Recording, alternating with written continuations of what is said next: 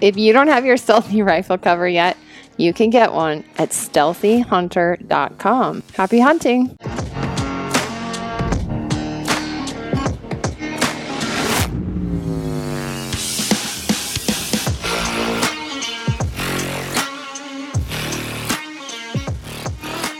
All right, Brady, tips for beginner glassers on choosing spots for each time of day, places, features to hone in on, basic stuff for those of us without much experience. So what are you doing for your glassing? Like, what are your biggest tips for guys just getting into chasing mule deer? Biggest tip is going to be taking your binos and mounting those suckers on a tripod. Sitting down, not skylining yourself on a ridge line, picking apart That's a good one. Picking apart the little bit of terrain features that you can see in front of you, not just looking in the wide open. I think a lot of guys just go to those spots and think like, oh yeah, there's deer out in the wide open, because you might look like that sometimes when you're like, watching some mule deer films, but there's probably some terrain right nearby that's holding those deer. And a lot of times in the morning, it's going to be easier to glass an east facing slope in the morning and a west facing slope in the evening, because you're not glassing at the sun. But reverse that, and no one else is glassing those other faces during the morning, and no one's glassing those other faces during the evening. So like, it could be sometimes beneficial to, again, not just put all your eggs in one basket thinking like, oh, I'm just going to glass east facing because the morning, that's where the sun hits first, but also that's the hottest part of the mountain first. So you glass the west side, it's going to be cooler and you get more glassing time, but it's going to be harder to see because you're glassing right into the sun. Yeah, I hear people answer that question on occasion. Like, do you always glass with the sun to your back? I've heard that so many times, and I always laugh when I hear it, because I've literally, you see them on all sides. Like when it comes to mule deer, you see them on all sides. Literally be everywhere. Right. Yep. They're not that predictable, fellas. But I think also it just comes down to, like, again, the patience side. Sitting down and literally gridding an entire mountain inch by inch.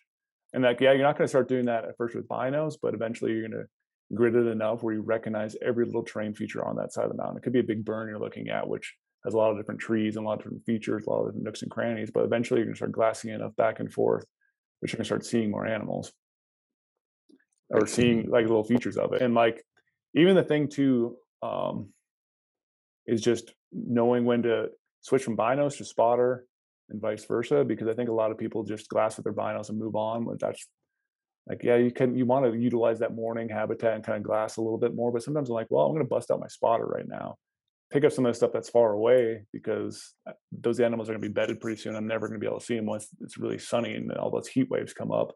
So I like to sometimes glass with my spotter in the early morning, checking out those farther basins that I might get to later that day or 2 days from now, and just kind of check them out, see what they kind of look like in the morning. Maybe I can pick up a deer. I might not be able to see a rack, but at least just trying to, again, pick up. When Brady says spotter, folks, he's talking like some serious, like Hubble telescope type stuff. It's the Hubble. How heavy is your spotter, Brady? I think it's right at 7 pounds or a little bit above 7 pounds. So that, right, it's giant. So that's that 115 objective. So it's literally like a volleyball. It's a monster. Yeah, it's a monster. That's crazy big, but the images are fantastic, and we're looking through it. Yeah, so I got to hunt with you this spring, and you hunt with people, hunted with a lot of people over the years, and you can tell pretty quickly like who's going to be a really good spotter, like who's going to pick up stuff. And I've noticed with you, you will focus on an area. You're literally looking for parts of animals. You're looking for a leg. You're looking for whatever little piece you can get, an antler, because you spend a lot of time looking in areas that most people would kind of just gloss right over. The quickness with which most people glass is pretty telling. Now, obviously, if you're bear hunting, bears pop generally, but they can be bedded too, and they can disappear on you. They can be in the shadows. But when it comes to mule deer, the gray coat of a late season mule deer, you better take your time and really focus, especially if you're looking into burns or, low brush type areas where you have to find, it may be a white face, it may be an antler, There may be a leg sticking out straight, when they're bedded, something like that. But it takes a real slow, methodical glassing over that country to pick those pieces up. And there's a lot of people that look right over mule deer all the time.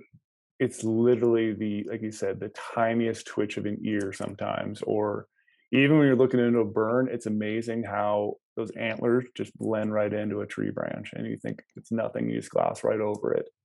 Right. And even switching it up too, even this last year, Joel Turner mentioned it, and then my dad. It was funny too. Like around the same time, said he watched this like military video, like training like military snipers.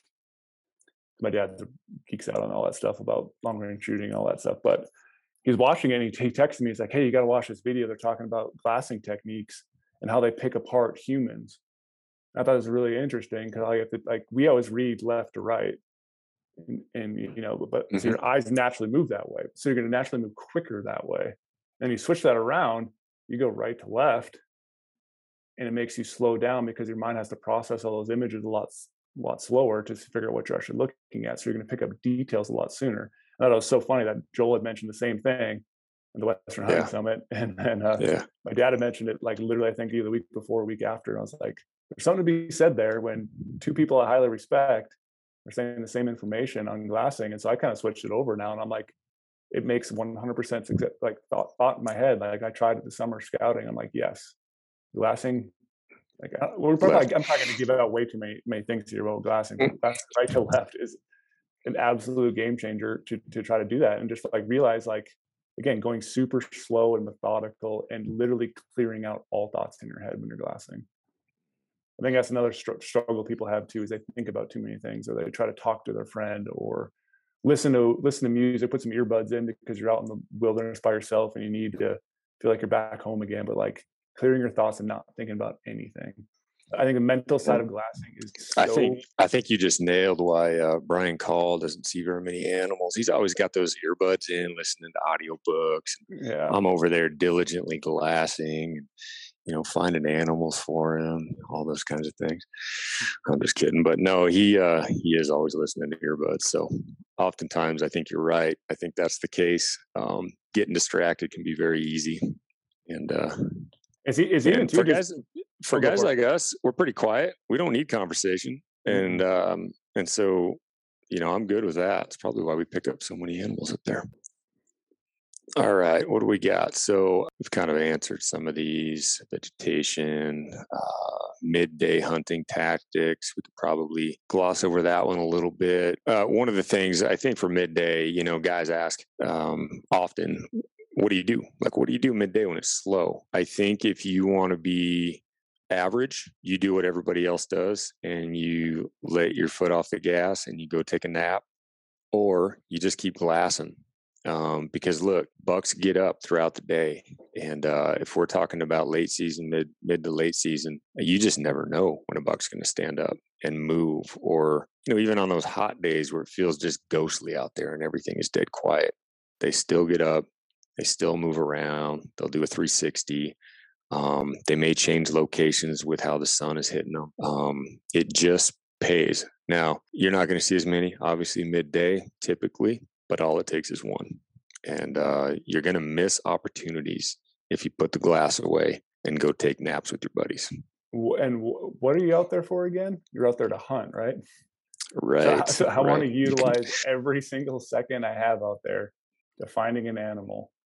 Or even, maybe it's just dropping down into some timber a little bit just to check out, I might bump animals, but I might just be able to find a little piece of the puzzle. Like maybe there's a track down there I didn't see that walked up a ridge line, and now I know there's a big buck up and over the ridge next to me. It's like just doing little things like that. And I think too, middle of the day, that's when the power of the Hubble spotting scope comes into effect. Like literally, it doesn't matter what size spotting scope you have, just use it. Like you pack all that weight in there for a spotting scope. Now is the time to grind and grid and just dive into shadows and start literally look in those shadows. I think that's the hot take, is to look into those shadows a lot. Don't avoid them. It takes a much slower scan to look into those shadows. So a lot of guys just breeze right over them. They're not seeing bucks out in the wide open, shining like diamonds in the sunlight. And they're not probably going to see a whole lot of that. But man, you can really do well just focusing on, you might have to, replace yourself on the mountain to be able to see into those shadows. But that's something that can also kind of hold your attention is moving as the sun moves, and just make sure that you have the ability to see the backsides of those timbers and rocks, and you're not just looking on the sunny side. Yeah, because also like when that shadow's moving, eventually that deer is going to have to get up and rebed if he's bedded behind something that could expose him to sunlight. Deer hate the sunlight, so they're going to get up and move. And if you're not glassing, then you're not going to see them. Right. I had an interesting question here that I pulled up. I wanted to make sure we covered. It makes me laugh reading it because it's pretty truthful here. So it's from Skylar Glore. Hope I'm pronouncing that right. Backcountry mule deer pack weight.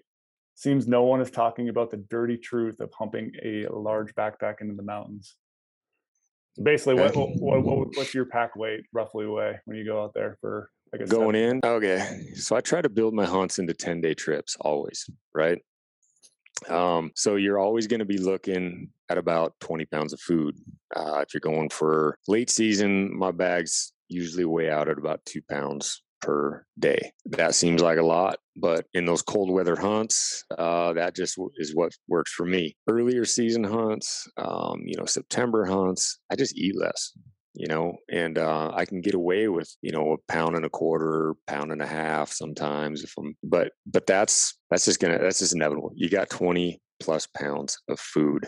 Now, you also got to figure in, are you packing water for yourself up to the top, or do you have something available to you up there? So packs weights change drastically with water. I'm going to say on average going in, usually I start out with about a 30 without water. I'm looking at a 55, 6 pound pack weight with rifle, with food.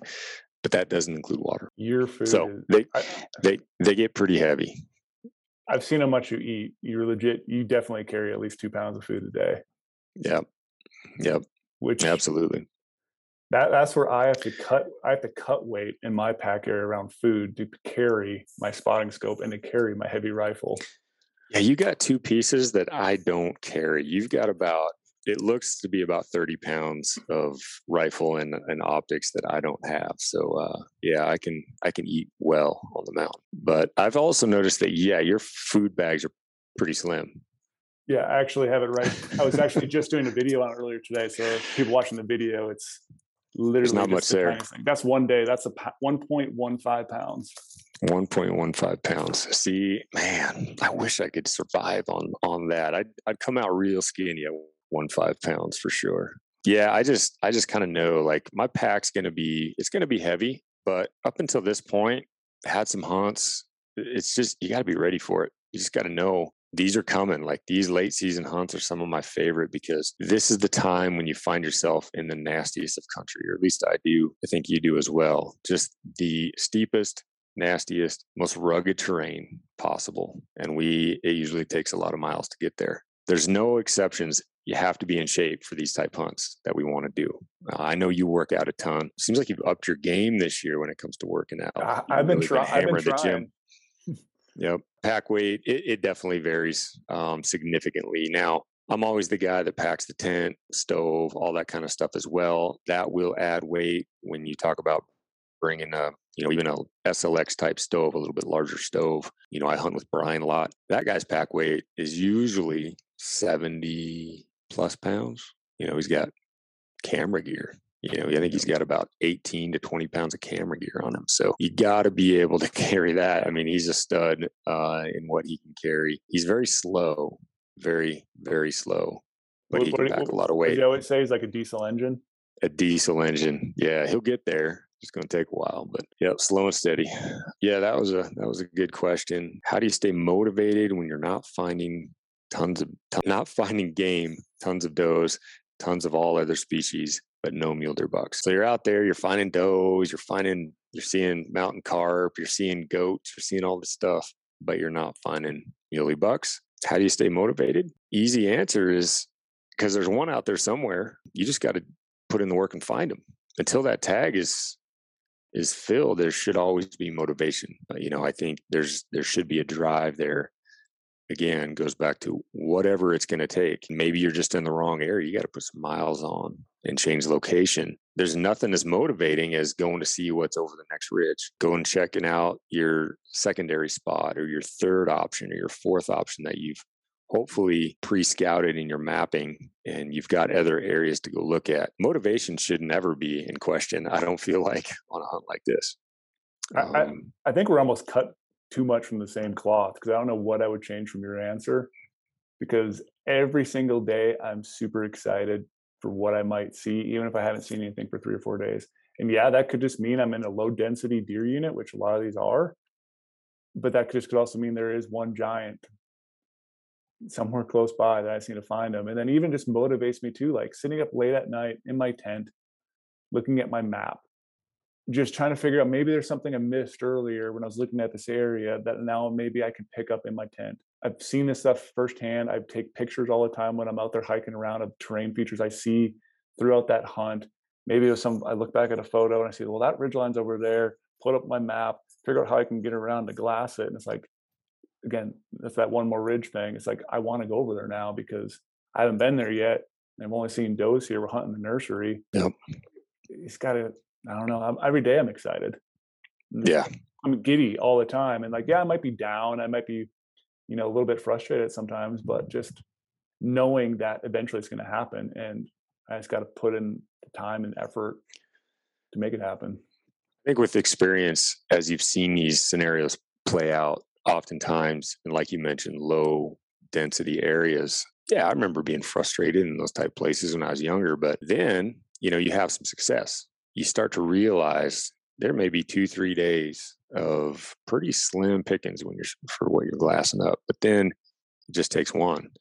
And then you're on that buck, your trip's over. You had the best trip of your life with a massive animal, big old mature crusty. And I think over time, once it keeps, you continue to see it happen. And these low deer density areas they can really probably test a younger hunter's patience, because they always feel like they should be somewhere else. But the motivation is always there because there's still going to be some deer there.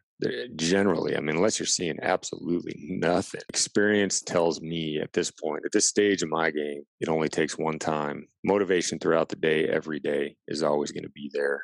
It's just been too many times where as soon as you start thinking it's not going to happen, it happens like a light switch. Happens with everything. It happens with elk often, mule deer just the same. I think just staying positive, staying motivated, telling yourself that it could happen at any time, any given day, that's going to work wonders in the end. Yep. I think even a good thing too, if you have an InReach or any of these satellite messaging things, shoot a message to one of your best buddies if you're up by yourself. Like, ask them a question, or maybe say, hey man, give me some motivation right now. Like, give me some words of advice. Like, we were talking about this hunt, like, I was excited going here. Like, just maybe he could help you out just by whatever your friend will say to you to keep you driving. But like, bro, you've been thinking about this all year. Like, this is your one hunt right now. What do you, get out there right now. It might be snowing, it might be raining, but like, you can find a way to hunt if it's snowing or raining, do some still hunting, like whatever it may be, try to cut some tracks, like drop lower elevation, go higher. I don't know. Yeah, text your most positive buddy who's working that day, and he'll tell you what a fool you're being for getting unmotivated. All right, during September, what's your next move when you're finding a lot of does? Question from a Washington hunter. This is Riley Lacalucci. Gosh, my best answer for that, and it's probably not always the case, but if I'm seeing does in September where I like to chase bucks, I'm looking in the wrong areas for the most part. Something I've noticed in those high alpine basins is I don't see a lot of does. I'm seeing groups of bucks, 99% bucks, if I'm being honest, in a lot of these places where I'm just up there to try to locate mature bucks. I feel like if I'm seeing does, if I want to see does, I'm going to go look at that mid-range country, in that lower country, in those flats. And the places that I'm really focusing my efforts, I'm doing something wrong if I'm seeing a lot of does in September when I'm up there trying to find those upper elevation type bucks. All the other states I've been to before since September, either archery or muzzleloader, it's always, if they're finding the does, that's literally the nursery, and you either got to go higher or utilize the mountain differently. And most cases, it usually is. They're higher in some nastier country that you're just not looking in. Another question, Ben Leibhaber. Use of trail cams ever come into play for either of you on those deep backcountry bucks? No, not for me. Just don't use trail cams. It's not my playbook. You? Same with me. Never used trail cams for mule deer in any sort of backcountry, high country hunt at all. I don't want to go back there and get them. That's probably why. Yeah, a lot of high buck Washington questions here. It's funny. How do you try to find a specific unit to hunt? Well, that's a great question for Brady Miller, who works at Go Hunt. How do you find that unit, Brady? Yep. To me, it's just narrowing down. Again, it comes back to the experience and kind of what I'm looking for in a hunt. I want a place that's remote. I want a place that seems to be difficult, maybe in a sense, because maybe I don't always base my thoughts on harvest success when I'm looking at a unit. I don't really. Maybe it's like I think like, maybe see people didn't harvest for certain reasons. Maybe there's big giant deer in there and people are just holding out. But like I don't play a lot of thought on harvest success, especially when I'm looking at when I have Insider on filtering 2.0. I usually don't use that filter quite a bit. I usually just use other things I can use in there, like mapping. Mapping to me is probably one of the most powerful things, or just mainly because I want to see what that public land looks like in that unit. Like I'm totally comfortable with diving into a unit that might only be 30-40% public, maybe even a little bit less, but that public looks like it's in good habitat for mule deer. Like that's a place that there's going to be people who are going to avoid it. It was low success because there's a lot of private in there, but it could be a great spot to hone in on deer if that public is in some good mountain ranges actually going to hold deer. And like it varies from state to state, honestly, but it's just literally diving in there, see what tag numbers are, seeing how many residents, non-residents hunt these areas. Also seeing in some of these places I go to in other states, like what is the elk pressure like? A lot of these states I hunt, there's elk hunting going on at the same time. And if it's a unit that has a ton of people elk hunting and I'm there at the same time and my season's very short, that might be something I take into consideration where I look at the unit next door that historically doesn't see a lot of elk pressure because there's probably not a big elk herd in there. That's one I'm going to key in on because there's deer where there's elk. There's a lot of hunters where there's elk, and elk hunters will spook deer just the same as deer hunters spook deer. So it's literally just, like I said, I'm already thinking about where I'm going to hunt next year. Like it sounds crazy, but I'm already been, manipulating some of the filter things we have on filtering 2.0 to hone in on these units, figure out what points I have, and just look at, I want to hunt steep and nasty. So I'm going to crank on some of these, elevation bands in our mapping service to try to like highlight some of these different zones I know will hold mule deer, highlight that across the whole state. I can zoom out on a state on our maps and see these little elevation bands and be like, all that little ridge line right there, that looks like a good unit. And I don't really know anything about it because I haven't zoomed in on it, but then I, jump back over to like filtering 2.0 or figure what draw odds might be for that unit. All of a sudden I realize, there's a couple, highly coveted units right nearby that take a lot of points, but then there's just one that's just kind of floating around in the middle that's kind of being forgotten. It's a red-headed step saddle unit that people are like, oh yeah, there's no deer in there, but it's like meets all that same criteria as those big trophy units do nearby. And why is that trophy unit a trophy unit? Look at the habitat there and compare it to some of the other places, and like eventually you start to like figure out that puzzle of these quote unquote forgotten units or easy to draw stuff, because I don't ever bank tag or bank points in any sort of Western state. So I'm looking at places I can hunt every single year, and that's going to be places that's higher pressure, and you just got to kind of work at it differently and figure out which unit could benefit you based on if you're a guy who loves the glass or you just want an adventure and you want to ride around your side-by-side or ATV. Like there's units for that too, but I want a place I can glass big country and go steep and nasty. So I kind of hone in on that based on mapping and based on filtering stuff and just trying to pick up tags. I mean, it literally sometimes it could be just closing your eyes and throwing a dart and map, and all of a sudden you look at it and like, wow, that unit looks pretty good. Let's save him for later. And I don't know, it's hard to narrow him down, but like you start thinking about it and how you like can utilize it and just do this stuff every single night. Like, would you rather watch Netflix or would you rather scout for mule deer on your computer and research units? I'd rather research units. Oh, there's just so many opportunities out there, Brady. I mean, there's just so much,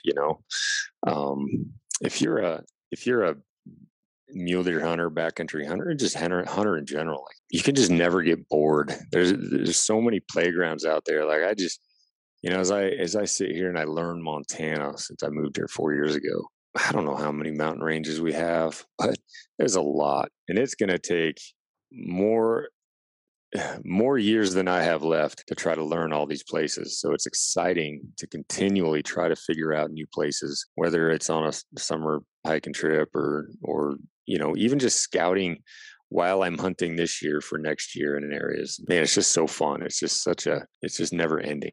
There's just so many opportunities in so many places. And we're very blessed to have the country here in the great state that we can go to and not have to really worry about ever losing or running out of territory, because, man, I don't even know how many places I still have yet to check out. Never ends. Backcountry lessons you've learned that would have been helpful in the beginning. Like, what did young Brady do wrong that wasn't very effective? Mm-hmm. And what does old man Brady do now differently? I did everything wrong when I started. Yeah. I look back on some of these old photos, borrowing my dad's backpack, throwing this giant, silly sleeping bag that I thought I needed, not knowing how to pack a bag even. Like, I used to rock my sleeping bag on the outside of my pack, bouncing on my butt. Like, oh, I did that. Yeah. Sometimes it'd end up on the top, like right around my head. Sometimes it'd be down on the bottom of the pack. What a mess. I think a lot of it just came down to knowing what gear I could use and what gear I could eventually afford and upgrade. Because, like, once I started narrowing down, getting a quality backpack, getting a quality sleeping bag, getting some boots I really enjoy, and then just some optics too. Like, if I cover those bases, I can pretty much do whatever I need to do hunting mule deer. And I've gone through it back in the day where I was like, the first pair of binos, and I think of the first pair of spotting scope I had. I look at them now, I don't have them anymore, but I think back to it and I was like, wow, what was I doing thinking I could just save some money and buy some, a cheaper pair of optics that wasn't going to work for my situation? Because I would glass up some bucks so far away thinking they were absolute giants. Like, I just had the biggest deer ever in my spotting scope. Hike all the way over there because the thing's just, edge to edge clarity wasn't very good, slightly blurry. I get all the way over there and it's just like barely bigger than a fork and horn, but just looks so big. And I was so stoked about seeing it that, like, I just didn't have what I needed at the time, which is fine at, in the beginning, but it's like just realizing what gear can make me a more successful hunter, and just like knowing about backpacking and knowing how to, load a backpack. What do I need nutritionally? Like, I used to go back with way too much food and just silly little things like that, and thinking I needed all the, lightweight gear at some point, and go back there and you hike with your rain gear for 2 seconds and all of a sudden your rain gear's just torched.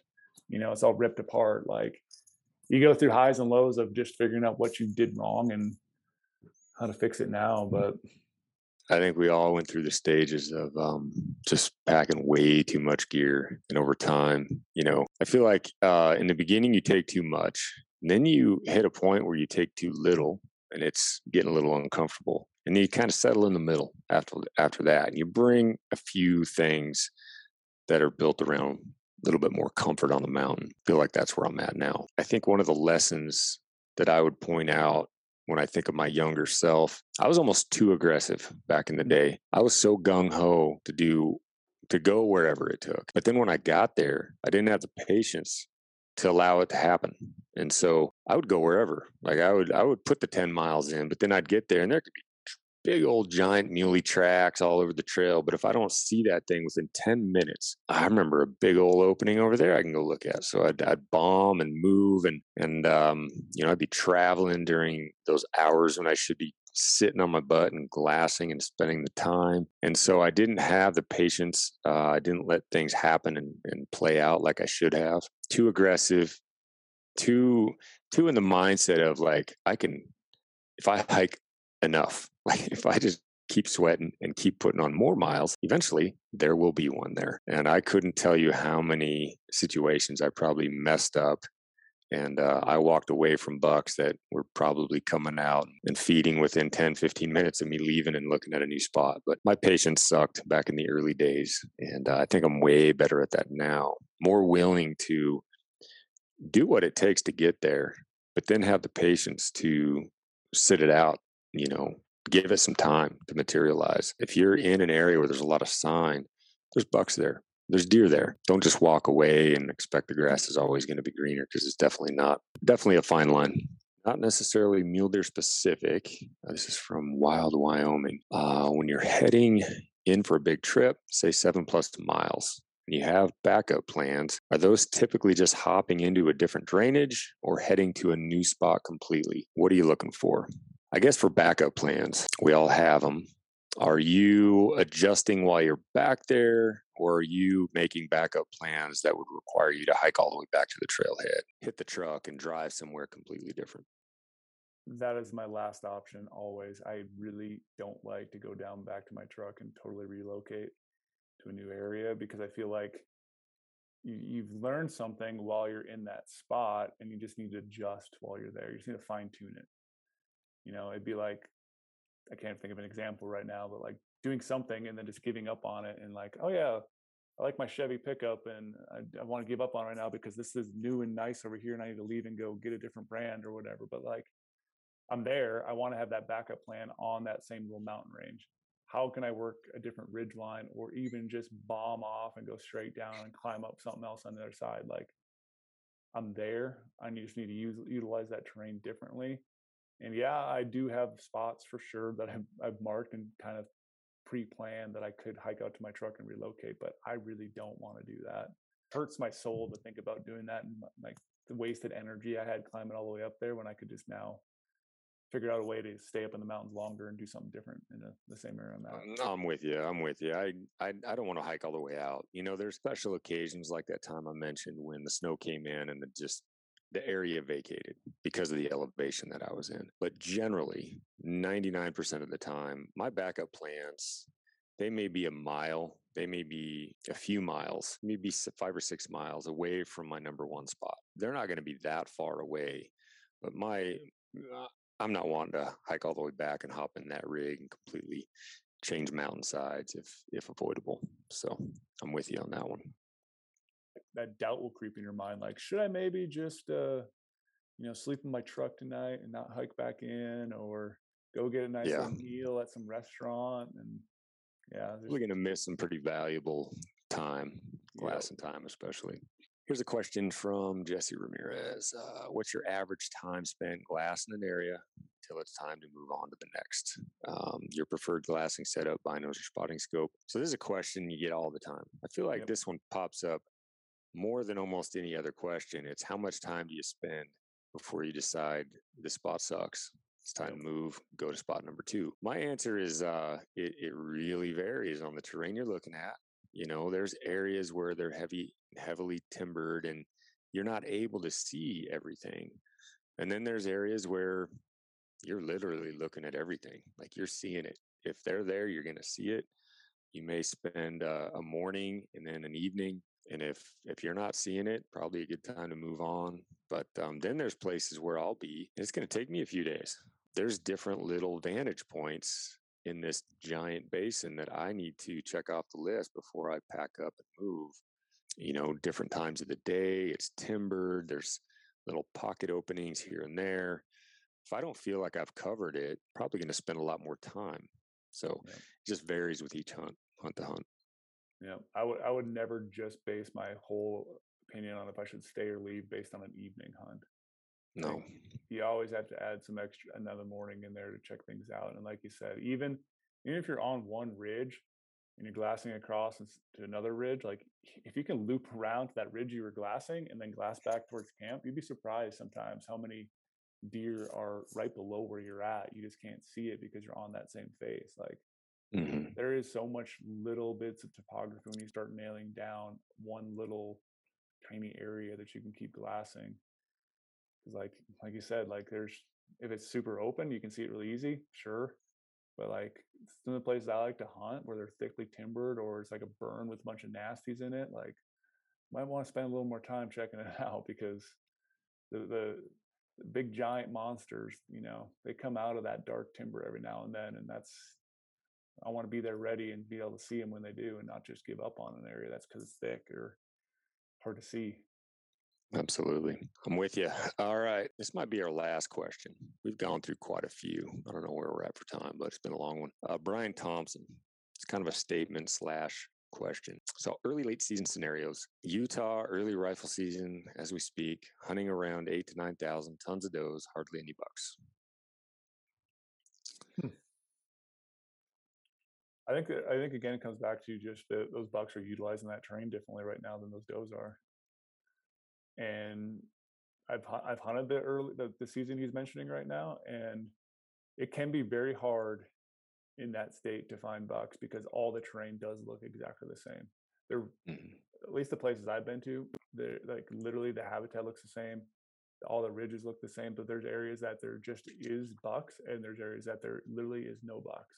And it's still, I haven't been able to pin it down why. There could be does there, and like I've seen some places where there's literally 20, 30 does, and you're not seeing anything, and you can't really go any higher because you're already at the top. But it's just certain states are just weird, especially that high desert type stuff. If it's, maybe some of that PJ type country, but like you might just have to start figuring out other ridges you can go on, or maybe even sometimes in that country. And like I drop lower, even like you can even drop low and start glassing some of that stuff because there is some bucks that just are resident bucks that just hang out low and will never do anything, especially in Utah. Like they're there somewhere. I think you just got to really dig them out, and glass is going to be your friend, but also it might just be walking around finding tracks. Like even in some of that dry country, you can find some tracks right now and just find buck sign. Yeah. What I'm getting at here, or what he's getting at, I think, like he's seen tons of does, hardly any bucks. I think just the fact that you're hardly seeing any bucks would tell me you need to move, go check out new country, especially this time of year, well before the rut. Just because you're seeing does aren't going to hold me anywhere.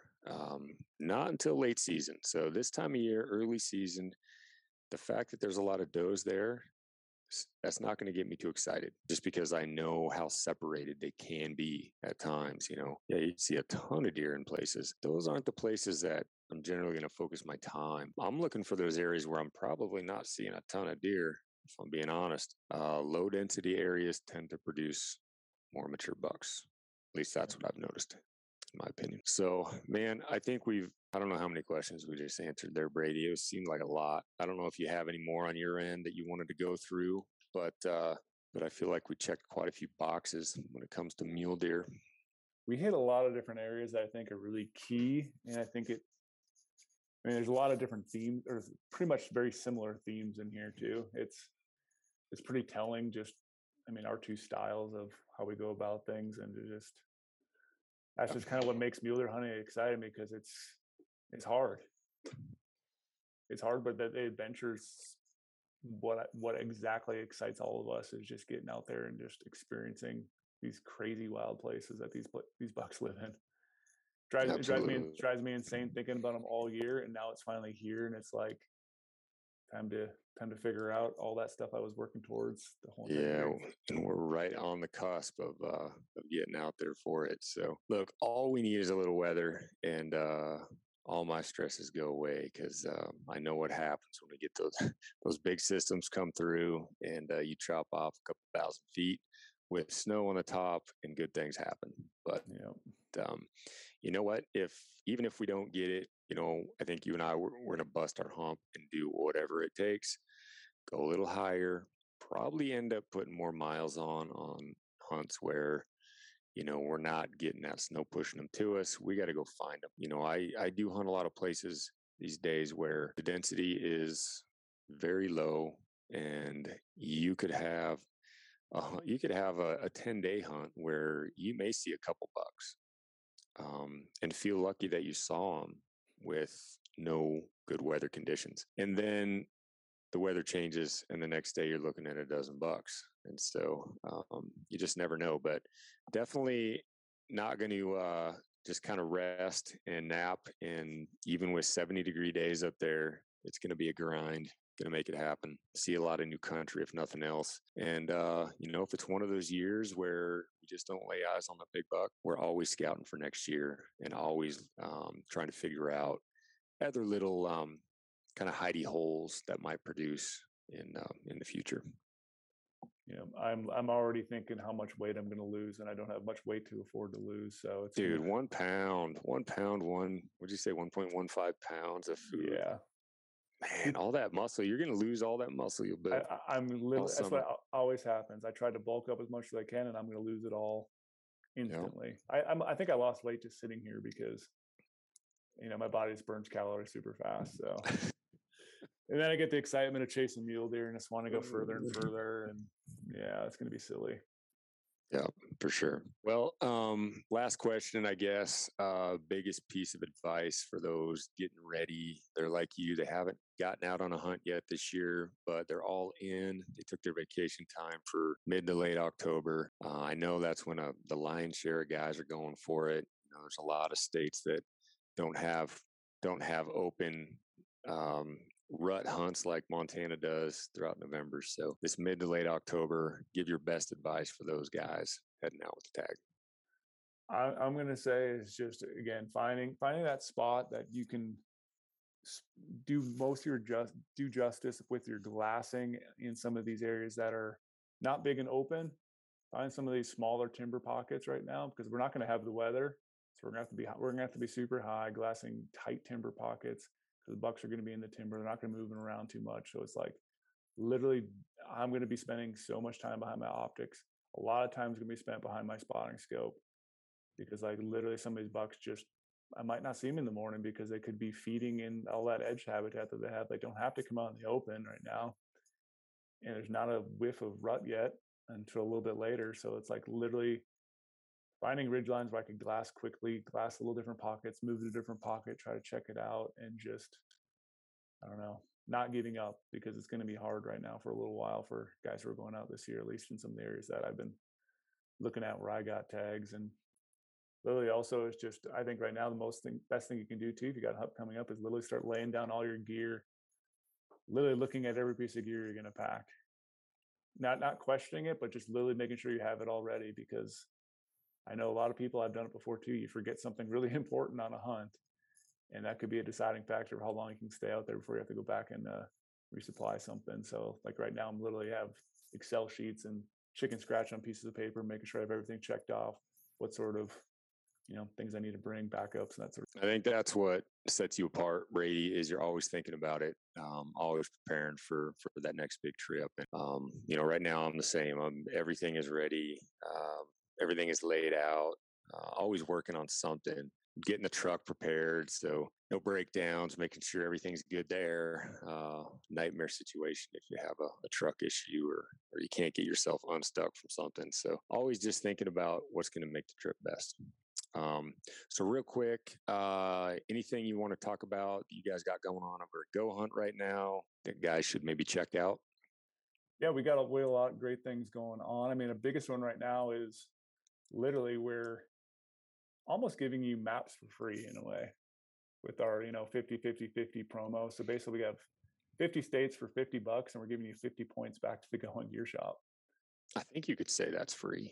Yeah, I mean, in my mind it's free. Yeah, so it's like we want to be able to get you mapping stuff in your hand, because you can use it on the web, you can use it and out in the field, and at the same time everyone does need gear, whether it's replacing some gear, whether it's getting some food, or there's getting some new socks, like, and you can save up all those points and then use them later. And the greatest thing about the Go Hunt Gear Shop and how everything kind of ties together, like we have a big complete system from insider to maps to the shop, and 1 point is $1 in the shop. So literally at 50 points is $50.